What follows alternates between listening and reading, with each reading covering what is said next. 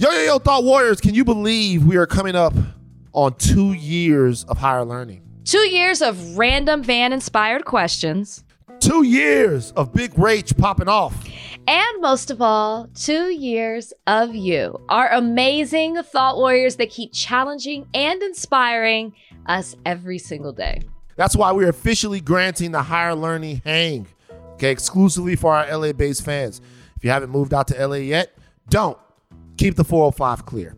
Follow our Higher Learning Instagram page at Higher Learning and check out the IG story with full details on how you can link up with us. Y'all know y'all can listen to Higher Learning free only on Spotify, but now you can subscribe to our new Higher Learning YouTube channel, youtube.com/Higher Learning, to watch behind the scenes content and more, celebrating this special 2-year anniversary. Apple Card is the perfect cashback rewards credit card. You earn up to 3% daily cash on every purchase, every day. That's 3% on your favorite products at Apple, 2% on all other Apple Card with Apple Pay purchases, and 1% on anything you buy with your titanium Apple Card or virtual card number. Visit apple.co/card calculator to see how much you can earn. Apple Card issued by Goldman Sachs Bank USA, Salt Lake City branch, subject to credit approval. Terms apply. There's no better feeling than a personal win, and the State Farm Personal Price Plan can help you do just that. Talk to a State Farm agent today to learn how you can bundle and save with the Personal Price Plan. Like a good neighbor, State Farm is there. Prices are based on rating plans that vary by state. Coverage options are selected by the customer. Availability, amount of discounts and savings, and eligibility vary by state.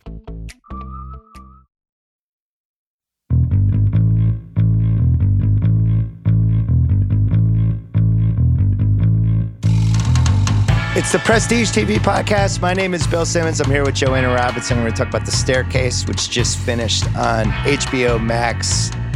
This was prestigious. This is probably going to win some Emmys and some nominations and all kinds of things. I especially liked it because I did not see the documentary, Joanna. Had you seen the documentary? No, I think you and I are the only two people who hadn't seen the documentary. So we went in fresh. And I love documentaries. Somehow I didn't see it. So I didn't know anything that was going to happen. And I don't know. I think you and I are probably better off experiencing it in real time, not knowing the story. But I can see how other people would have been constantly comparing the documentary to this, stuff like that. I thought just as an 8-episode true crime show, I thought it was way, way up there. What'd you think? I'm wondering at this point if you, Bill, make a distinction between what's an HBO show and what's an HBO Max show, because it surprised me that this was on Max versus like The Time Traveler's Wife, which was on HBO sort of proper. I would have flipped the two if it were me making the programming. I don't know if they're experimenting. But anyway, very prestigious, very good. Colin Firth, incredible. Toni Collette, always good. Juliette Binoche, just a really stacked cast, obviously. But I also liked what it was doing with the ambiguity of the case. Like, it's not trying to tell us exactly what happened. It's trying to do something else, which I think made it stand apart from, there's a bunch of true crime shows out right now, right? Under the Banner of Heaven, Candy, The Truth About Pam, that Renee Zellweger show, you know, and this is trying to do something just a step beyond trying to tell the story. Do you know what I mean?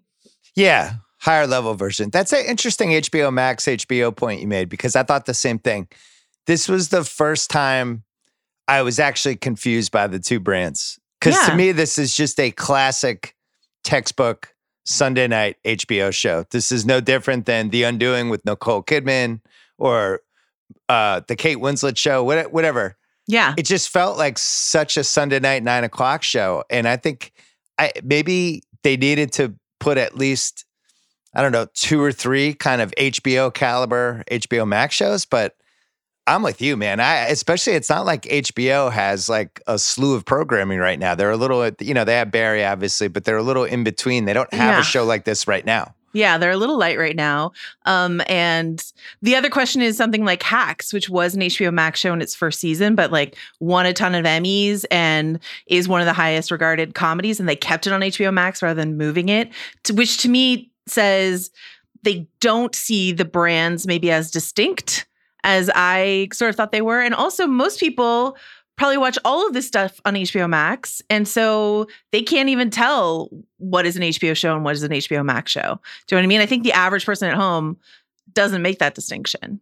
Yeah, I think in 2022, as we're heading toward this summer, some of the streamers have kind of come in with, all right, here's our strategy, but it was the strategy from 2019 or 2020. We haven't seen a lot of evolution with how we watch stuff. Like you think about HBO Max, I think the stats for Euphoria, what was it, like 80% of the audience was on HBO Max instead of HBO. And to me, I think they've established HBO Max so well at this point that a show like this actually could have been elevated even more on HBO. I didn't start watching it initially because I was like, oh, it's an HBO Max show. It's another true crime thing.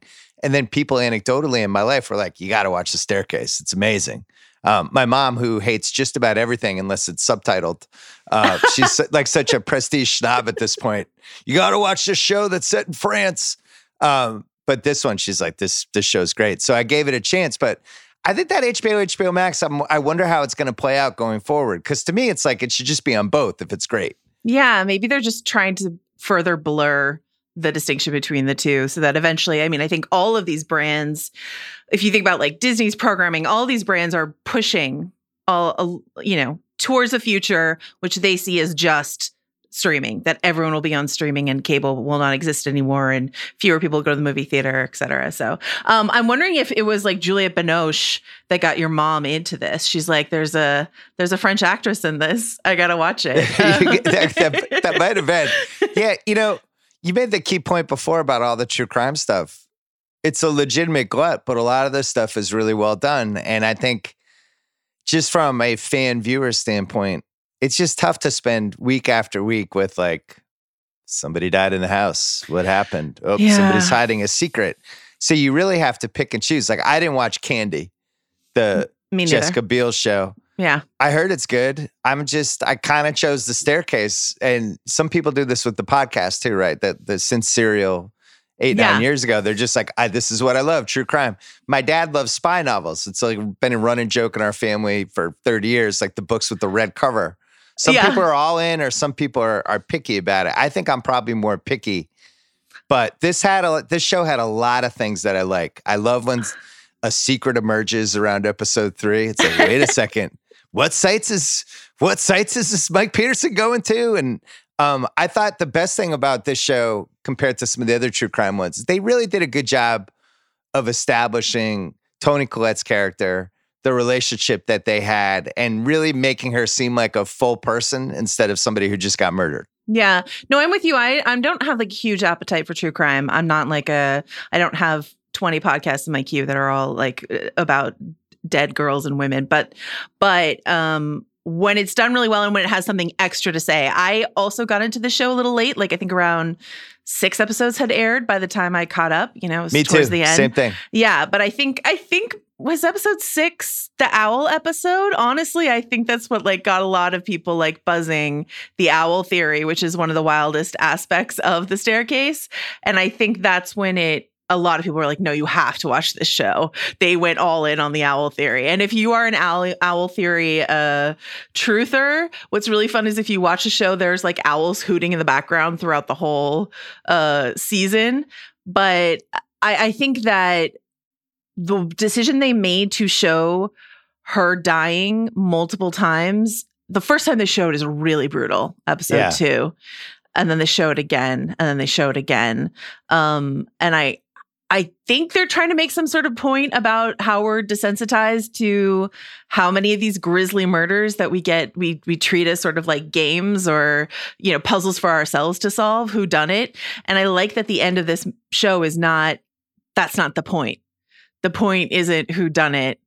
There's this like creepy shot of Colin Firth's face at the very end of the series, but like it's about how you can't know what happened. Do you know what I mean? I thought the showing multiple versions of the murder in the most elaborate way possible was really interesting. I'm not sure I've seen that before in a show like this, right? Where it's like, here's theory A, and they really go into it. I'm with you, man. The owl theory. Oh, I was watching with my wife. We banged out 7 on a Friday night and a Saturday morning. Wow. It was just like it was like 4 on a Friday night. There was finally no basketball or sports on, and then woke up the next morning and did the other 3. And the owl thing, I think that was when we were like, oh, the show. Wow, this is good. I might be an owl truther. I could be talked into it. I don't know. Are there meetings? Is there literature? What's going on? The Staircase Reddit board, which has been thriving and active, I think, for over a decade, is like full of owl truthers. I've got a really good friend who's an owl truther. But and I love that. I was reading an interview with the actual woman that Juliette Binoche plays. Yeah. She's still an owl truther. That woman is still all in on the owl theory. She's like, it's the only thing that explains everything. I was like, okay. It's good. So I feel like, I just contradict myself constantly in sports and culture. But the fact that this was being trickled out once a week, I think is great for the kind of prestige culture we talk about, where you have a week to do the theories and all that stuff. At the same time, my wife and I watched 7 episodes in like 18 hours, and it was enjoyable to watch it that way too. So I think... I wish I had watched it week to week, because I would have, the Reddit culture and all that stuff, I would have been all in trying to figure it out. But it was also really fun to binge, which makes it a pretty rare show. Also the acting. I mean, you just go the top 3 people in this. First great. Toni Collette's great. Juliette Binoche, especially in the last episode, which I thought was a pretty uneven last episode for the most part, but I thought she was spectacular in the show. And then all the kids were really good too. Even Patrick Schwarzenegger. Who knew? I was going to say, I was like, Patrick Schwarzenegger, you are way too handsome and privileged to actually be talented, but he is really good in the show. Dane DeHaan, who I like don't always connect with, I thought was really, really good. Sophie Turner doing her best stuff since Thrones, you know? So I thought it was extremely well cast. Parker Posey, like deep in the bench, you get a player like Parker Posey doing like a really fun, wild accent sketch of a character. Incredibly cast. Did you know something that sort of blew my mind is that before Colin Firth signed on, Harrison Ford was supposed to play Michael Peterson? That. Man, I had trouble. That doesn't work at all, right? Yeah, it doesn't. Especially him at this stage of his career. I just don't think he's a good enough actor at this point. He's pretty old. He's 45 years of smoking pot. He's a little out of it. I don't know. It's rare to see him. Like, it's rare to watch a Ford performance where you feel like he really cares anymore. Occasionally you're like, that's what I mean. Oh, he seems awake. And then most of the time he seems like he just showed up and he's like, hi, I'm here. I'm Harrison Ford.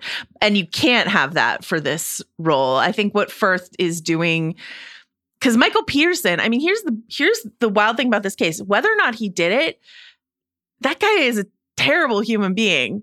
And so Colin Firth having to sell us on both that guy being a terrible human being and him being charming enough to know all these women and keep his kids loyal to him despite being absolutely awful to them. Like, he had to walk that line. The Colin Firth sort of established charm that exists from, being Mr. Darcy or whatever helps. But I don't see Ford doing what Firth was able to accomplish there. I totally agree. So Colin Firth. Yeah. Like, what are your top 3 or 4 Colin Firth things? Because he's like one of those athletes who's been around for a while. Yeah. He's been really good in some stuff, but I don't think he gets mentioned with the best actors. Like in sports, he would be one of the guys who just falls through the cracks.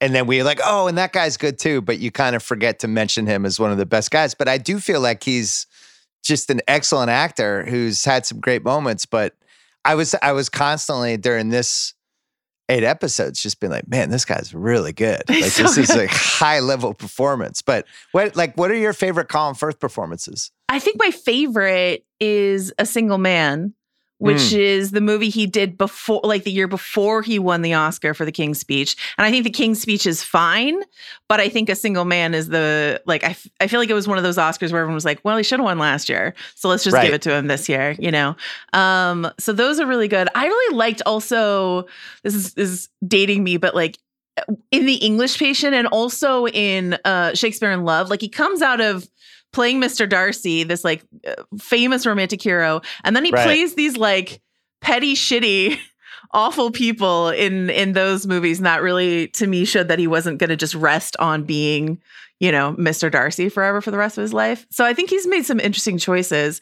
But I agree that like people don't always think of him. And I think this is the most nuanced thing he's done, where he sort of put together both of those things, where he can be like the shitty petty asshole, and he can be the sexually dynamic, attractive leading man, and he smashed them together for this to portray this really baffling human being in The Staircase. How about you? Do you have top Colin Firth performances? Well, I was looking at IMDb, and they have the known for, which is always key during the rewatchables when I'm looking up that guy's. Yeah. We're like, what is that guy from? And the known for is always so helpful. Yeah. So Colin Firth's known fors, there's 4. It's A Single Man, The King's Speech, Kingsman, and Bridget Jones's Diary. Of course, Kingsman. Those are the known 4. Yeah. I mean, he's great in Bridget Jones's Diary. But that kind of sums up the career, right? Like he's in Bridget Jones's Diary and The King's Speech, and then this weird staircase thing. It's interesting, though, with Bridget Jones's Diary, this could have easily been a Hugh Grant, kind of the stage Hugh Grant is at his career role. But I think one of the frustrating things about Hugh Grant over the last 30 years is he was never able dramatically to go to that last level that people like Colin Firth and Toni Collette are at. He was good. Like he was fine in the Nicole Kidman show. Yeah. He's good, but he's not, I don't think he could have pulled off a role like this. No, but I think it's close to what he was trying to do in The Undoing, and that show I just didn't think had anything for him. No. But I think, to your point, I think Toni Collette, so there's 2 Oscar winners in this cast, right? Julia Binoche and Colin Firth. And it's wild to me that Toni Collette is not an Oscar winner. She's never turned in a bad performance, and she's never turned in a performance where she wasn't at 100%, if not higher, And so the, justice for Toni, like get Toni her Oscar is a forefront of my mind. But I think she's extraordinary. And I think the room that this show has for her character, giving us this full scope of this woman who is just like at the end of her rope, no matter what happened, that she fell down the staircase, whether or not he pushed her or not, he like pushed her into the breaking point in terms of all of their domestic ongoings and doings. So good. She's incredible in this. Do you know what her only Oscar nomination is? The It's answer not- surprised me because I just looked it Is up. it The Sixth Sense? It is. Yeah. Supporting actress, Sixth Sense. So her known fors on IMDb are The Sixth Sense, About a Boy, Hereditary, and Little Miss Sunshine.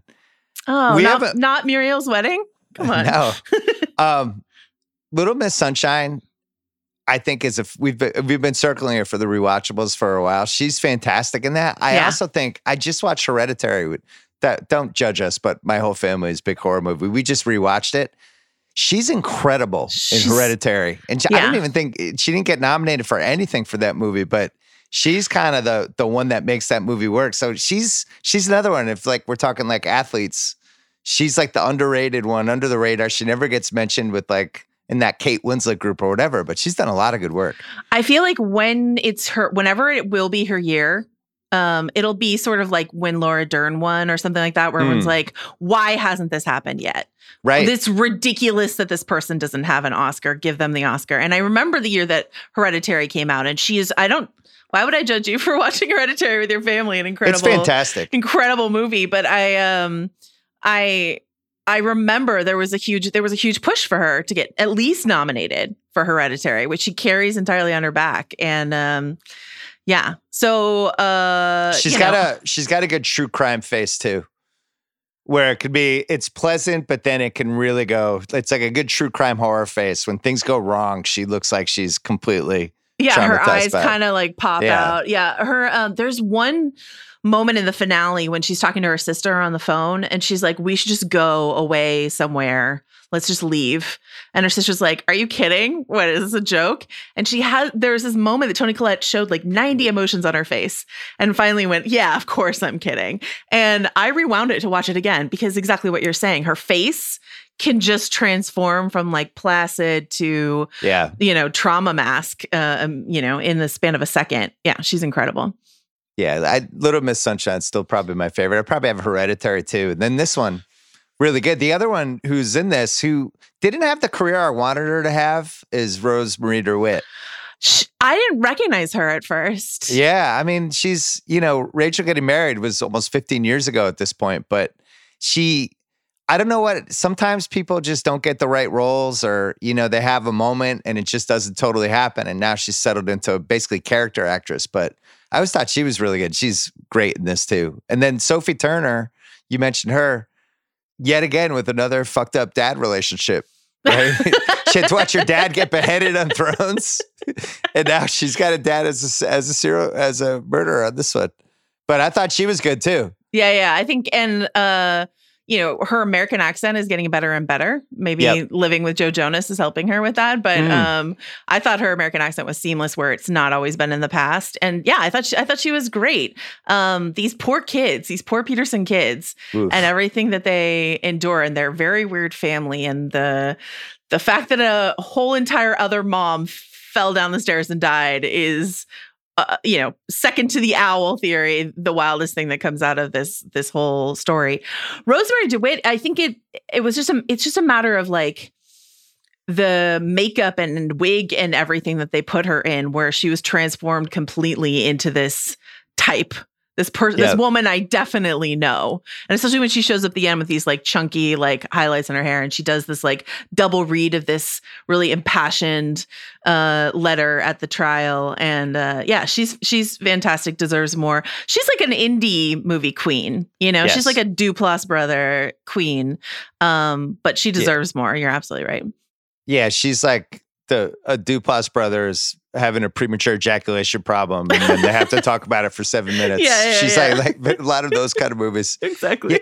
Yeah, the Juliette Binoche piece, which if you're going to make the case that Peterson killed his wife, the lying, and basically he ropes her in and seduces her to help with that, but obviously never really cared about her, I guess would be the takeaway. Or the moment he got out, realized it wasn't when he thought. Who knows?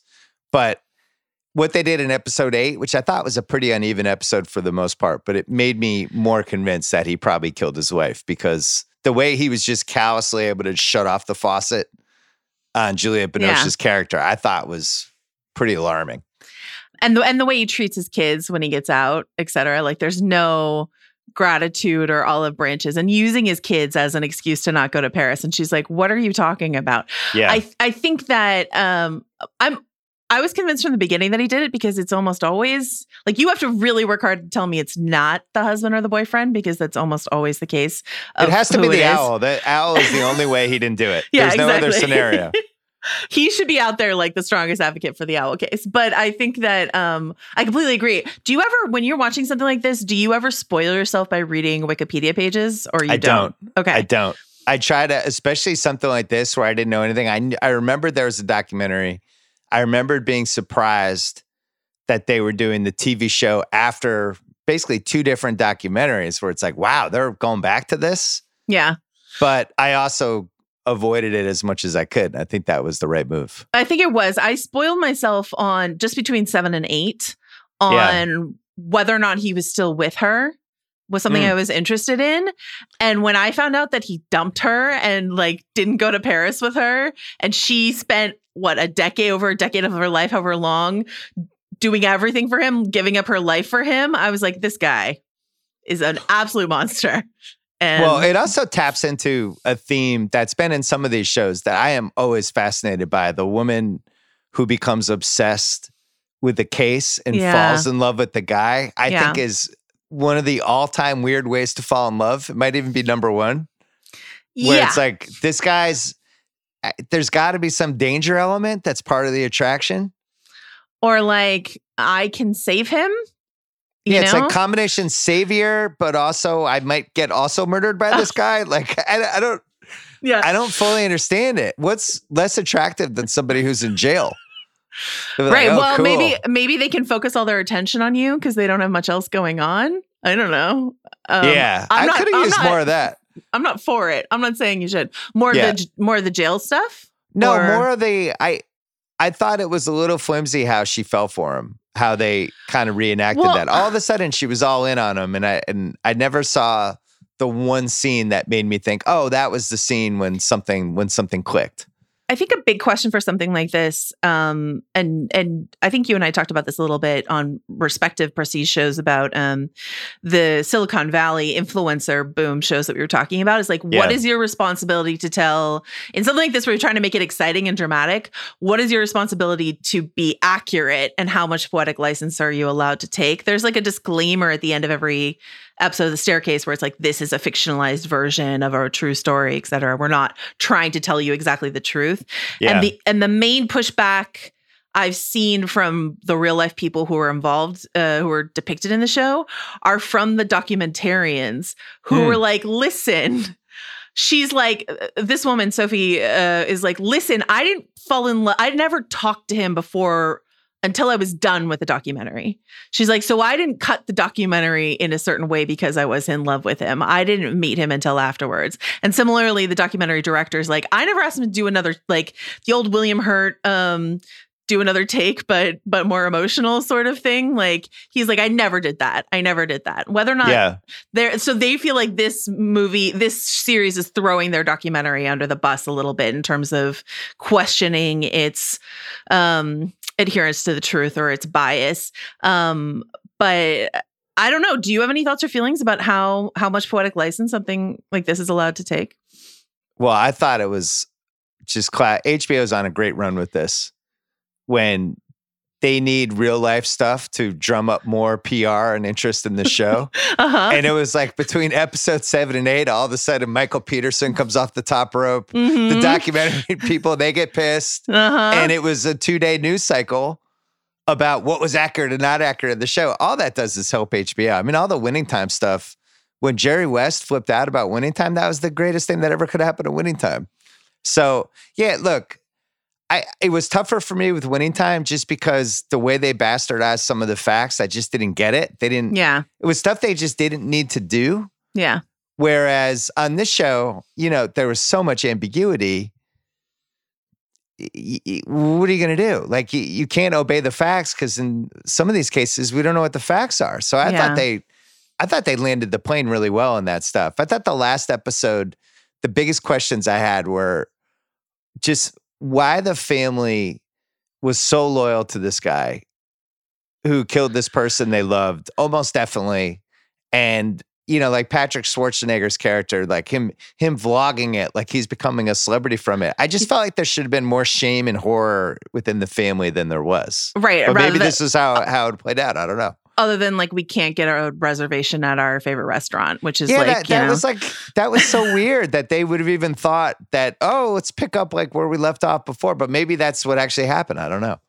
Todd Peterson, by the way, Patrick Schwarzenegger's character, is still vlogging and still saying very spicy stuff about his dad. If you want to check that out, anyone listening. Yeesh. But yikes, big yikes. But I think what's interesting, what I'm frustrated about in the final episode is that I don't feel like I got the story of why all the kids were at the trial in 2011, but not at the trial in 2017. What happened in those 6 years, other than that one disastrous dinner that we watch, what happened in those 6 years where these kids who were so loyal to him for so long are like, dad's too hard to be around. Let's just not worry about it.